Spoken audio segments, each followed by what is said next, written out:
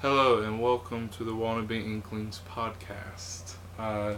So this will be kind of a pre-episode leading up into the first season, in which we will be covering the topic of tulip. Today we will be kind of talking about where we got the name for our podcast from, the Inklings. And to do that, we will hand it over to our wannabe historian, Mr. David. Mr. David. Wow. Professor David, excuse me. That's Except yeah. you don't have a degree. That's true. That's what I was about to say actually, because that really fits really well that this is the Wannabe Inklings, so that I can be the wannabe historian because I have gone to college for many years, majoring in history and education, and do not have a degree to show for it. I do have an associate's degree, and so I am an associate of something. Which is also, associate is also what they call the people that work at Walmart. So, I'm on that level. So you're here to help. I'm here to help. So the name, the Wannabe Inklings, obviously was inspired by a group called the Inklings, and that group was a group of mainly professors, intellectuals, writers.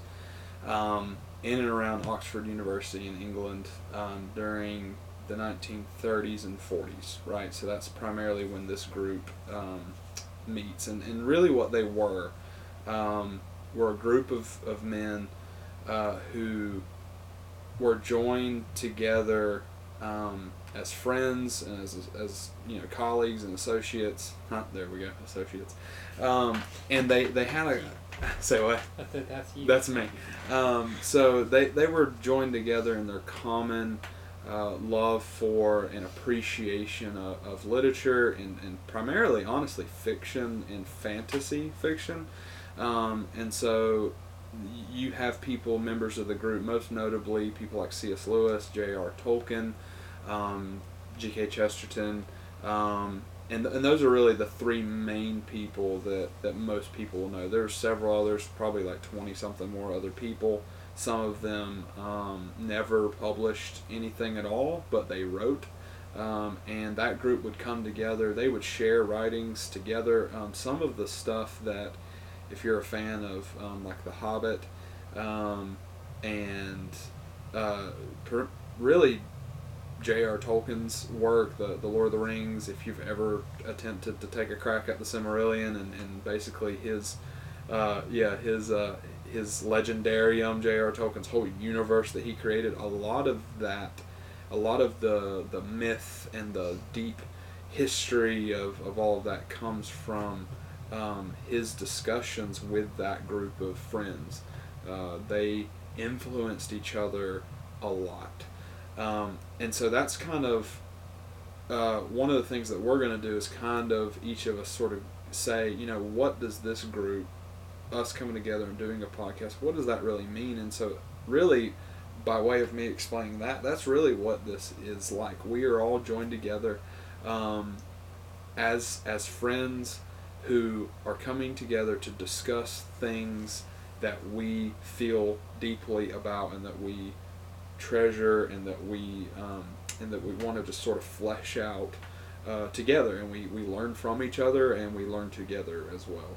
And so that's really what this group is, I think, but that's also particularly what it means to me. We three in particular, Dustin, Nicholas, and I, began sort of referring to ourselves as the Wannabe Inklings actually a long time ago, and because we are all glorious Apple/iPhone users, we can title our group message that, and so we did that a long time ago, and so that's what we've kind of referred to ourselves, is because we're not scholars, we're not writers or professionals.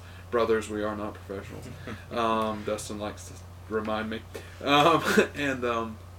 but we are people who care, and we have the capacity to learn, and these things that we are talking about and will continue to talk about even if we stop doing this podcast after one season, if we keep on for years, we're going to keep talking about these things because they matter and because we care about And so that's kind of where the name comes from. We don't think that we're necessarily the next Lewis or Tolkien. We might be, you know. I dabble in writing a little bit. None of it's seen the light of day thus far, really.